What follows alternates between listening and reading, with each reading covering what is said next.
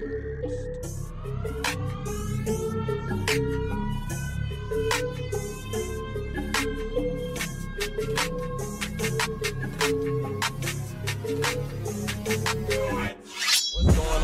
going on, ballers? Welcome to another episode of the Beyond the Ball podcast. I'm your host, Jonathan Jones, and today we have a gentleman that I had the pleasure of meeting through a good mutual friend. He goes by the name of Brandon Kitchen, so shout out to BK for this connection, man. But without further ado, I want to welcome in Mr. David Bolisomi. Yes, sir. Yes, sir. Okay, there we go. Mr. David Bolisomi. He's half of the Key Squared podcast.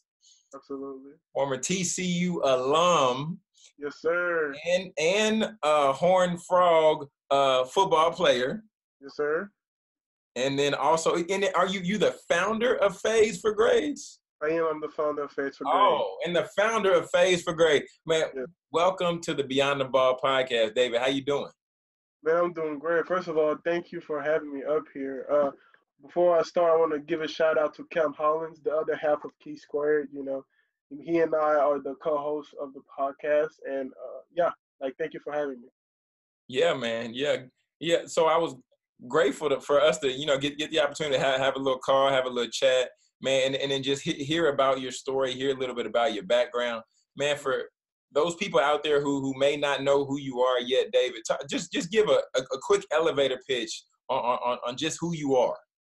Absolutely. So David Bolisomi, I was born in Congo in 1997, and there was a civil war in my country that year. So I was born a refugee, and we were refugees in Togo, small country in West Africa.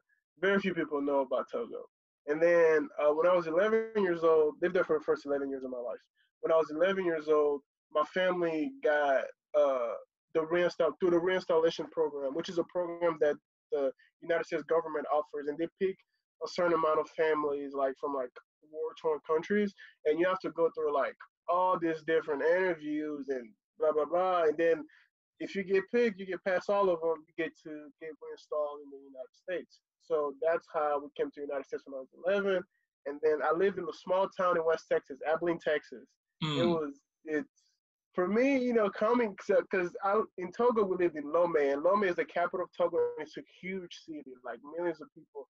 It's a really huge city. So to go from Lomé, Togo, which is like a huge city, to Abilene, Texas, which for me, I was like, whoa, this is the country for me. I was like, yeah. Then before I came here, I was scared of horses. I was like, man, I'm out to ride horses to school. This is going to be horrible. Oh yeah, I cried the whole entire flight from Lomé to, because we flew from Lomé to JFK, and then JFK to DFW, and DFW to Abilene International Airport. I cried the entire flight from Lomé to JFK because I was like, I'm going to have to ride a horse to school. I'm scared of horses, and they don't have cars in Texas, which is funny because when I came to the United States, right, and I used to have arguments with people in class because I'm like, yeah, I'm from Africa, I'm from Lomé, and they would ask me did you see lions when you were in Africa? And I was like, yeah, at the zoo. And for me, I was like, why would you ask me that? And thinking back on it now, I was like, I thought there were no cars in Texas. So I guess that's yeah. Oh God, man. So David, I'm glad you said that, man, because I think that's one of the biggest stereotypes out there that there is when we think of foreign countries or when we think of places outside the states. Mm-hmm. We have this idea that we just fabricate in our head. It's like, okay, so in Africa, there's going to be lions, tigers, and bears just running around. Mm-hmm. Just like you said, you thought when you came to Texas, there was going to be horses. But so ultimately, when you came over here, though, how was that adjustment? Because I know Abilene is. Yeah, I know Abilene country. So for me, it was this country, but then being in the United States for 11 years, I realized that Abilene isn't as country as it can be. It gets countryer than Abilene, but the adjustments was interesting, right? So when I came to the United States, I didn't speak a lick of English.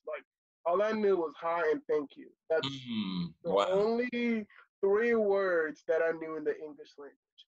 And if you know me, I'm a talkative person. I love to converse with people. That's just who I've always been. So I'll be in class and people will talk and I'm like, dude, I don't understand anything these people are saying, and it's aggravating because people would talk to me, right?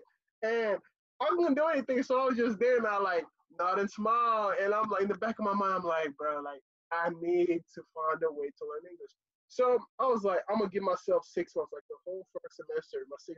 I was like, by the time I come back from a Christmas vacation, I have to understand this language. Like, I can't go a full year and I make one friend, not be able to converse with people. Like, that's not happening. So I would literally, I was in ESL classes, and I dove in. I was like, I read the book, listened to like my professor. When I get back home, instead of like talking to my family, I would just watch like the news. I would watch shows. I don't know what the heck was going on at first, but I was like, somehow, some way, this is gonna get ingrained in my mind, and I'm gonna know what the heck is going on. And it worked. It worked. Like I came back, and like my second semester, 6th grade, I was able to converse with people, and that made the transition much better because once you can speak the language, then you can integrate a little bit better. Mm-hmm. It took a longer time for the food though. Like where I'm from, we eat much more healthier than we do in the United States. And I'll never forget this. So obviously, they give you food for breakfast at school, right? Mm-hmm.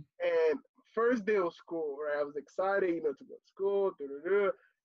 I go in, and you get in line, you get your food, and it's a cinnamon roll, right? Put it on my plate. I get my juice.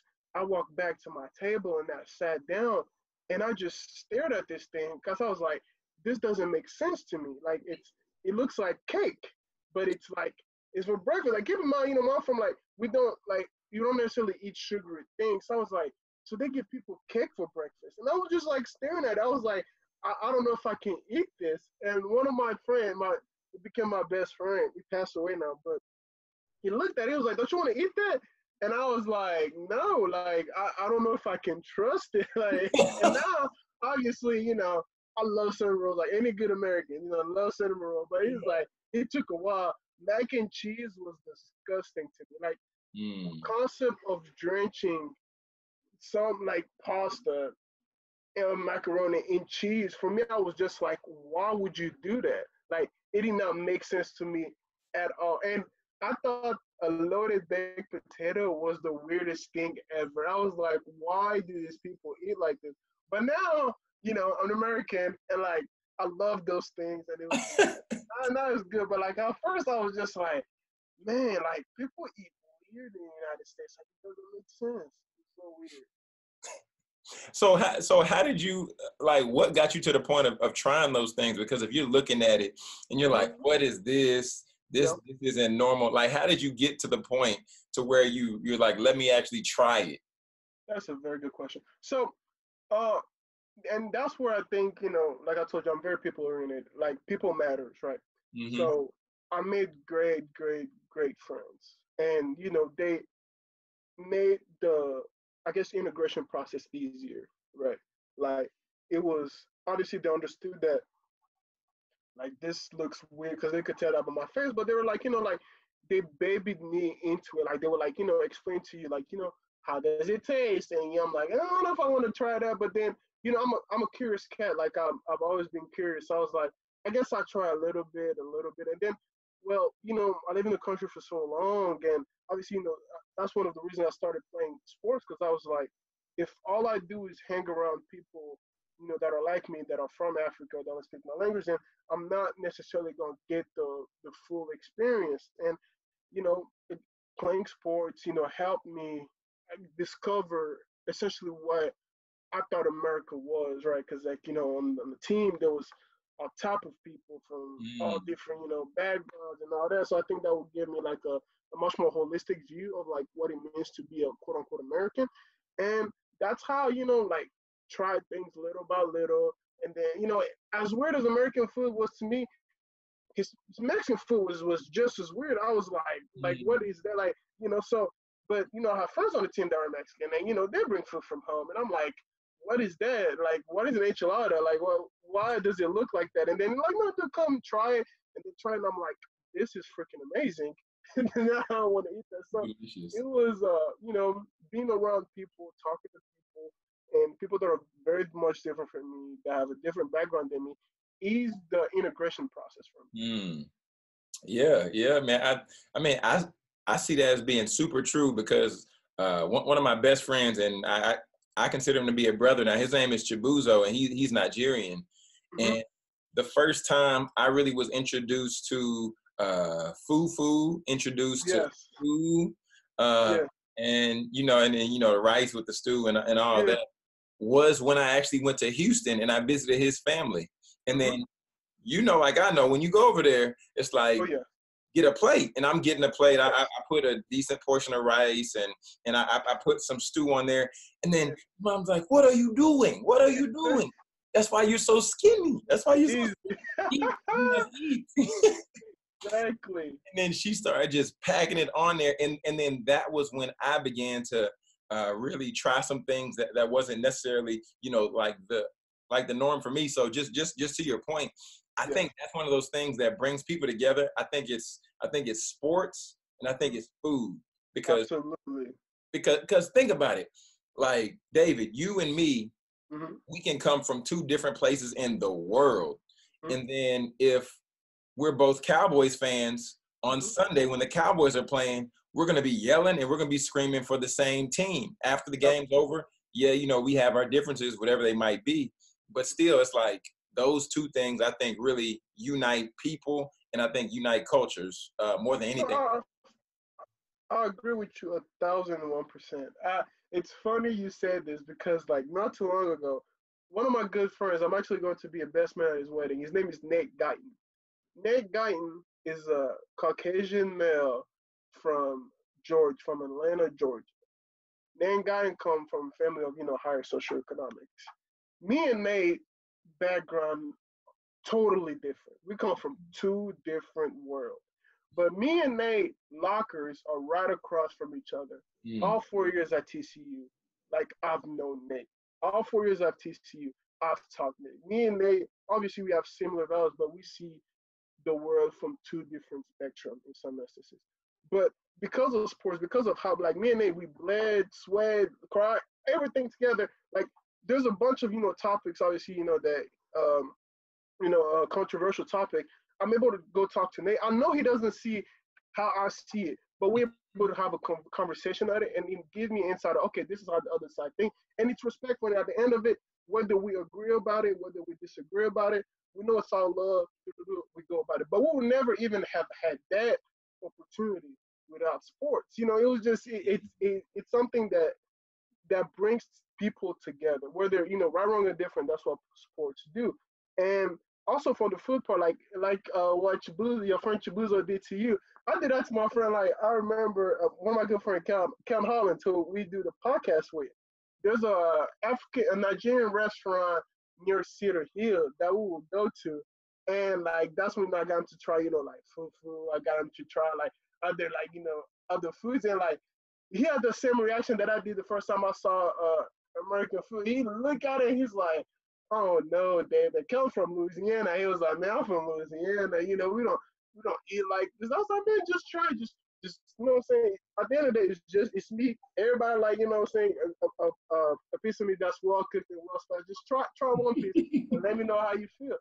And he tried it. And he was just like, "This is amazing."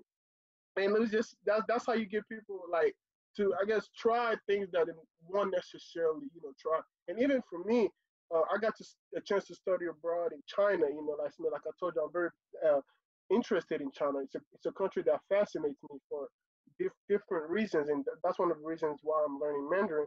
And one of the things that like got me to like try to converse with the people like I guess like people look at me, I'm a big black guy, and they're just like stare at me. But like I come in and like we get food and sit at a table was food like because I'm eating their food, and they're like, "You like this?" I'm like, "Yeah, like this is pretty good." And like it starts a conversation, and then it goes from food to what do you do every day? What's your daily life like? How do you feel about various topics? So yeah, food definitely brings people together. Everybody got to eat. Everybody got to eat.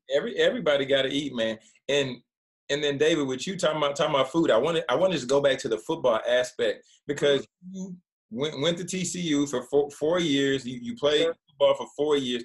Talk a little bit about that experience because I mean I know TCU is one of the most prestigious. Well, I mean, I would say TCU is easily one of the most prestigious schools in Texas. But then even across the country, the name TCU is recognized just for, you know, professionalism, for quality of education, even for the football program. Just talk a little bit about that. Absolutely. You know, TCU is a I would say a wholesome institution, right? It's not just about sports. It's not just, I mean, it's a well-rounded school, right? From like the faculty and staff to also, you know, the sports teams that we have. And I'll say coming to TCU, one of the best, you know, decisions that I've made in my life. And not just because of the football part, but because of the communal aspect of TCU. And I'm a firm believer you get out of things what you put in, right? So with that being said, is it easy for people to integrate, especially, you know, African Americans or people of minorities at PWI? Absolutely not. It's not. I mean, you walk in the classroom. And for me, I graduated with a combined my bachelor's in combined science, biology and psychology. Uh, in my biology classes, the first time, you know, when it came to group, you know, study session and all this, people didn't want to study with me at first. I remember my microbiology test, right? Before the first test, you know, people would talk about, you know, coming together and studying together. And obviously, you know, I'm the big dude, you know, that's on the football team, and they didn't want to study with me. We get grades back from the first test, and, you know, they asked me what I made, and, you know, I did pretty decent. I think it was like, what, 35% of the class that even passed the test. I did very well on the test. Now, you know, they want to study with you. So obviously, you're going to have those essentially, I guess, microaggressions that comes with being at a PW. Yeah, but I do think that I'm a guy. I'm always gonna put my best forward up first. Now, if you cross me, I'm not gonna forget it, but I'm gonna put my best forward first, and then, you know, go along with it. And I think TCU has done a tremendous job, at least for me in my experience, helping me, you know, get through places that I wouldn't necessarily have gone through. Like I said, I got a chance to study abroad, go to China. I mean, I got very good. Like our faculty that I email, like till this day, like I just graduated, just, you know, checking up on me, you know, talking about, you know, what's my next step in life, what I'm working on. I got a chance to pitch at a social impact challenge and got funding for a project that I'm working on in the community and working along staff at TCU to get those things implemented. But then on top of that, the athletic side of it, you know, has allowed me to do, you know, different things and explore those different facets of my life. And then, like I said, you know, me and my teammate Kelton got a chance to do a podcast, and I know some of my friends at other schools that wouldn't necessarily have cut it. So even though, you know, we might have had, you know, I guess getting the podcast started wasn't the easiest of route, we still were allowed to do it, and then we still were able to like push it whichever way that we whichever way we wanted to do it. So that was you know, the school opened a lot of doors for me. Yeah, and see, I think you hit on something that's really big, and I think sometimes people may overlook this being maybe being a student athlete, Yep. and it's the fact of what a good reputation will get you. Because, like you said, you know, you went in, you did your work, and then now you've graduated. You played 4 years of football. Yep. You graduated from the institution, but now you have professors that you're either working alongside of or professors that are seeing what you're doing next. Because what you did, from my understanding, from what I'm hearing you share, what you did is you set yourself up for success by performing at a high level. And now there are teachers that are like, well, David, how can we help you? What can we do to further what you're doing? Because we believe in and we believe in your name. We believe in the work that you're doing. So, man, I want to tell you first. I want to tell you congratulations on graduating. Appreciate you, bro. Yeah, man, because I know that's not easy. And then you say you graduated with no student loan debt. No, sir, $0. Come on, David. So you got the degree with no student loan debt. Yes, sir. You pitched at a social impact competition. You said. Yes, sir. And then now you're starting something. You're starting something in the community. Talk a little bit more about that. You told me about you starting something in the community. Yeah, so I got a chance to pitch at the social impact challenge, and the whole premise of that challenge was for students or faculty at TCU to come up with an idea, and then it was like Shark Tank, but Your idea had to do something involved, in the society to help society. So there were a bunch of groups that got to pitch their idea, and my pitch won first place, and then I got funding for Faithful Grades. And Faithful Grades is an idea that I had that uh, which goal is to bring to rise the value of academia in low socioeconomic neighborhoods. And Mm. the reason for that, my whole mindset behind that was especially for African American males. Why did I focus on African American males? Because if you look, like before this, you said something that was very true that I agree with. Facts are facts. You can't go against facts. Mm-hmm. If you look at our counterparts, our African American women, they are winning from an education point of view. They're, I think, if not second, third highest educated in the country. And Mm-hmm. if you look at entrepreneurship, Mm-hmm. African women are within the past 5 years the most rising demographic of entrepreneur in the United States. Yeah. Our women are doing their freaking part and they're winning right now. We are not. We have room. We need to catch up, and that's not saying I'm not one of the. I don't like being negative. That means there's an opportunity for Mm-hmm. good to happen, and I think one of the things can can and will help that is to bring back the value of academia for young black male. And the reason for that is most often than not, when people see a young black male, the conversation that they have with that child is uh, towards sports. I'm gonna take my story for example. Right, I'm 6'6", black male. The first thing everybody asks me as soon as they see me is what sports do you play. That's the first thing.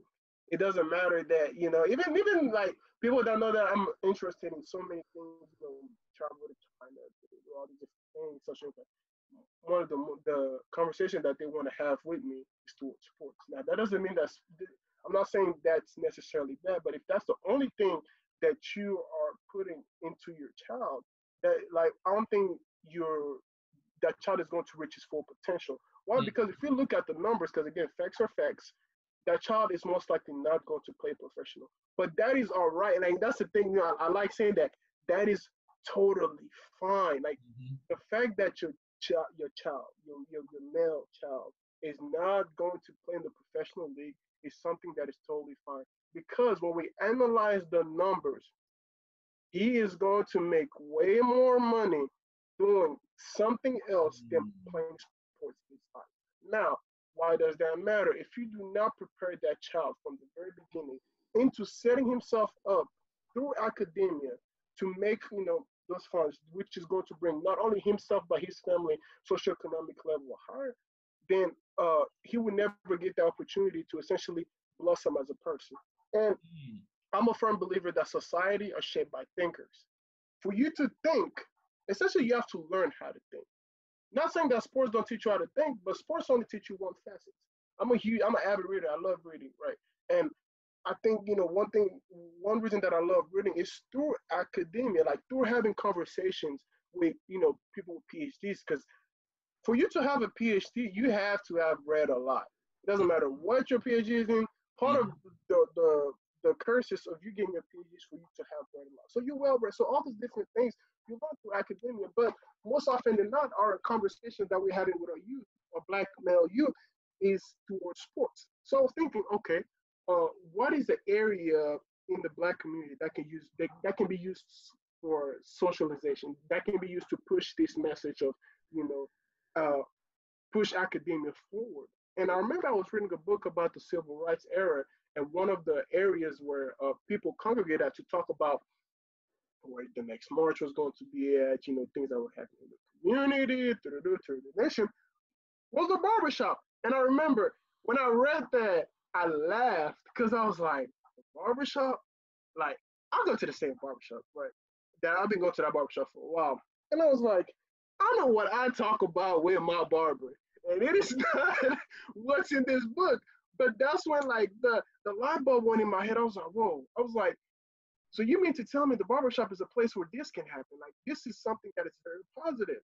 Well, obviously now when we talk about the barbershop, it's the mundane thing, music videos, sports, just idiotic things. But I was like, this can be flipped for good. So I was like, okay, humans in my psychology classes, we learned that humans are pushed by incentives, right?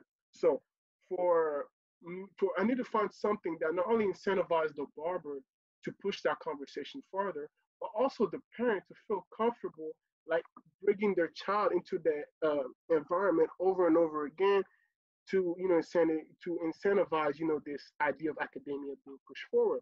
So that's when it clicked, to talking through the Idea Factory. We have a great program at TCU called the Idea Factory, and it's a place where any students at TCU campus can go to, and you can basically talk to Dr. Grau or Cedric James, and they help you think you through ideas through the ideation process. Really great place. So I went in and I was like, Cedric, I have this idea to do, like I think I can make it work. This is what it is, and explain everything. And that's when we figured out the missing link was a vision board.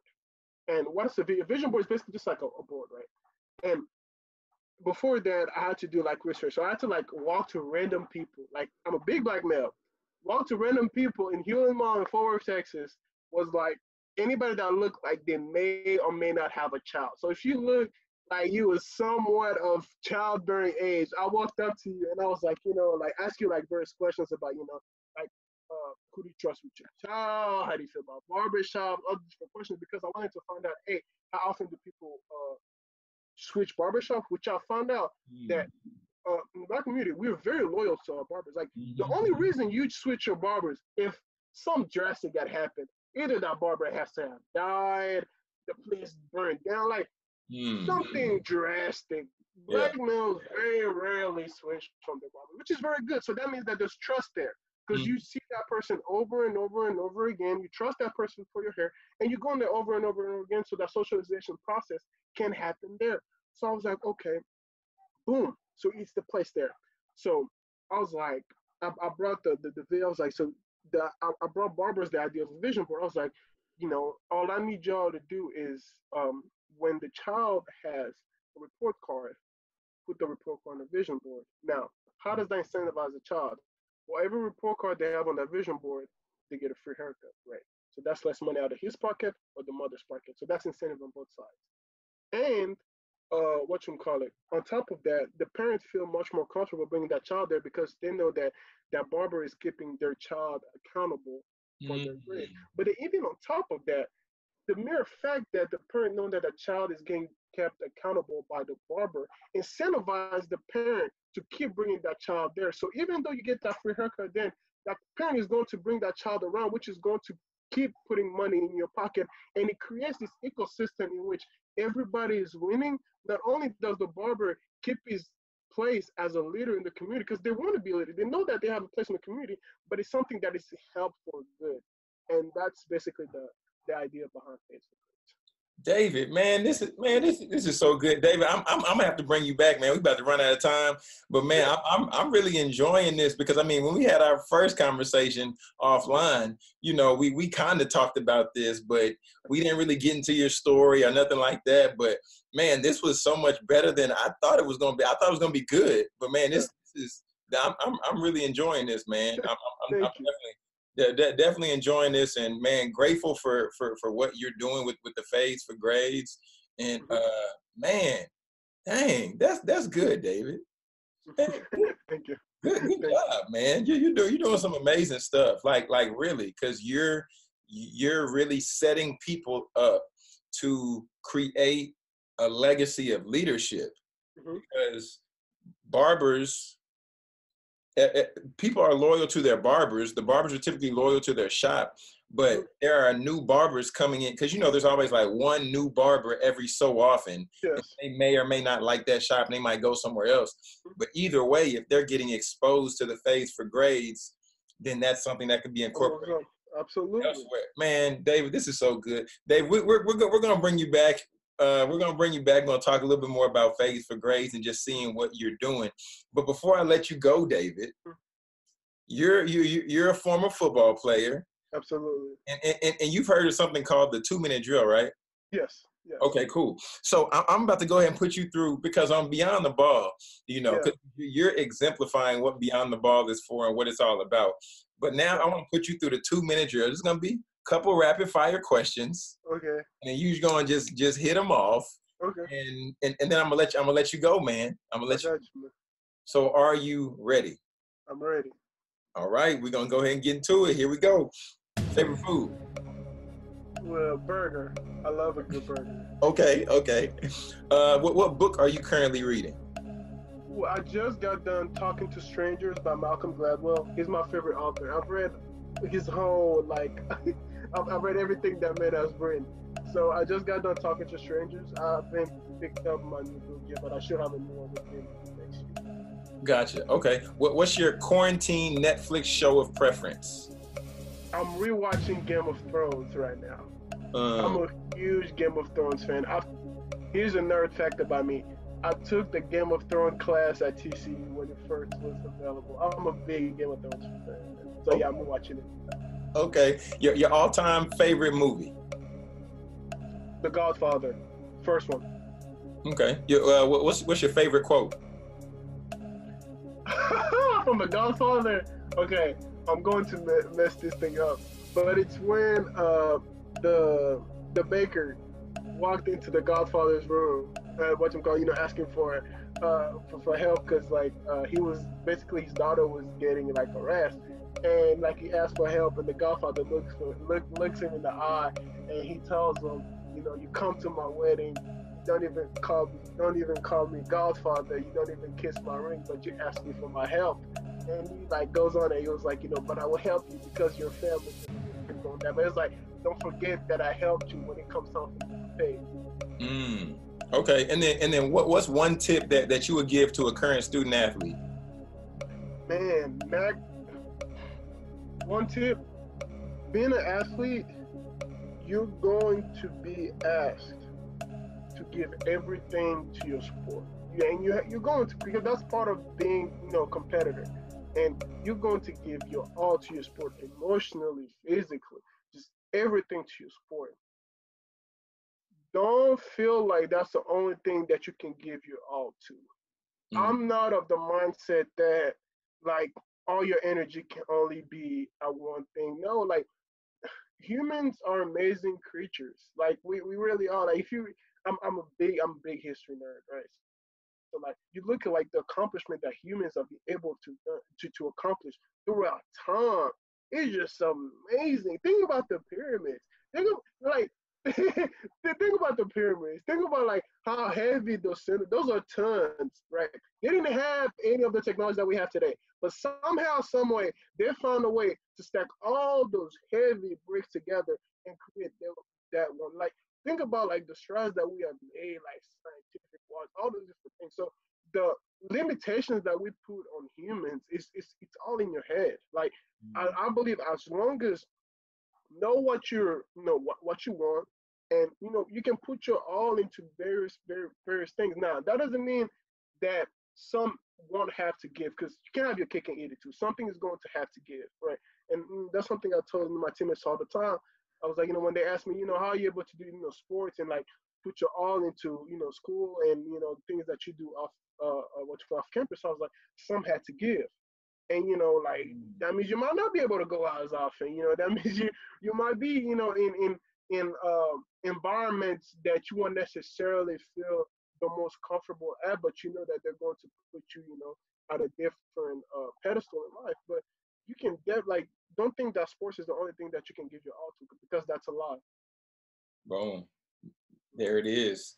Yeah. There it is. Man, today, today I enjoyed myself. Today I'm glad that we had the opportunity to bring on Mr. David Bolisomi, Yes, founder of Fades for Grades. Yes, sir. Thank you. TCU alum. Yeah. Go Frogs. Go Frogs. Go Frogs. But man, David, thank you for taking the time and hanging out with us today. And man, if I could be a resource to you in any way, please let me know. Absolutely. But everybody, David, where can people find you? Where can people follow you? I'm a big LinkedIn fan. I don't use social media that much.